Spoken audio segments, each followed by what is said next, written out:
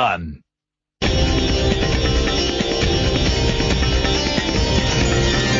Lotus FM News with Sudisha Naidu. It's 7 o'clock. Good morning. Parliament's ad hoc committee on Nkandla is ready to visit President Jacob Zuma's private home in northern KwaZulu-Natal today. The committee, led by its chairperson Cedric Frolik, will assess the controversial multi-million rand security upgrades at the president's Nkandla residence. Sanele Buthelezi reports. Members of the ad hoc committee will conduct an on-site visit to see the work that has been done. Yesterday, Police Minister Nathi Nhleko reiterated that President Zuma is not liable to pay for the swimming pool, amphitheatre, culverts and the chicken run constructed during the upgrades. He says these are part of security features. Opposition parties questioned the legality of Nhleko's report.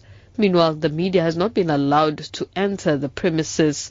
The DA will also conduct its own assessment, which will include visiting the local fire station, which has been accused of not having enough resources to deal with incidents of fire should they occur at the president's home. Zanele Buthelezi, SABC News, Durban. Political parties have welcomed changes to the rules of handling disorderly members of the National Assembly. A subcommittee accepted the rules yesterday. Police will now be allowed to remove a disorderly MP when there is a threat to life. Parliament's Protection Services can remove an MP who ignores an instruction to leave the chamber. ANC member of the subcommittee, Nyami Boy, says the party is happy that police can still be allowed to enter the chamber under extreme circumstances. We're very behind it because it's now systematical. It's very clear that at which stage does the police come into the house. If you beat up a policeman or you beat up the protection services, there's no way that we'll be able to stop it. There will be action taken against you, even if you are a member of parliament. Automatically the police come in. We have got a constitutional obligation to protect every national point. Parliament's Portfolio Committee on Social Development says the Social Security Agency SASSA's inability to recover the money that fraudsters owe it is deeply worrying. The committee says this is an area in which the agency and the National Department need to improve. It has described as intolerable that money that shouldn't be going to the poor ends up in wrong hands.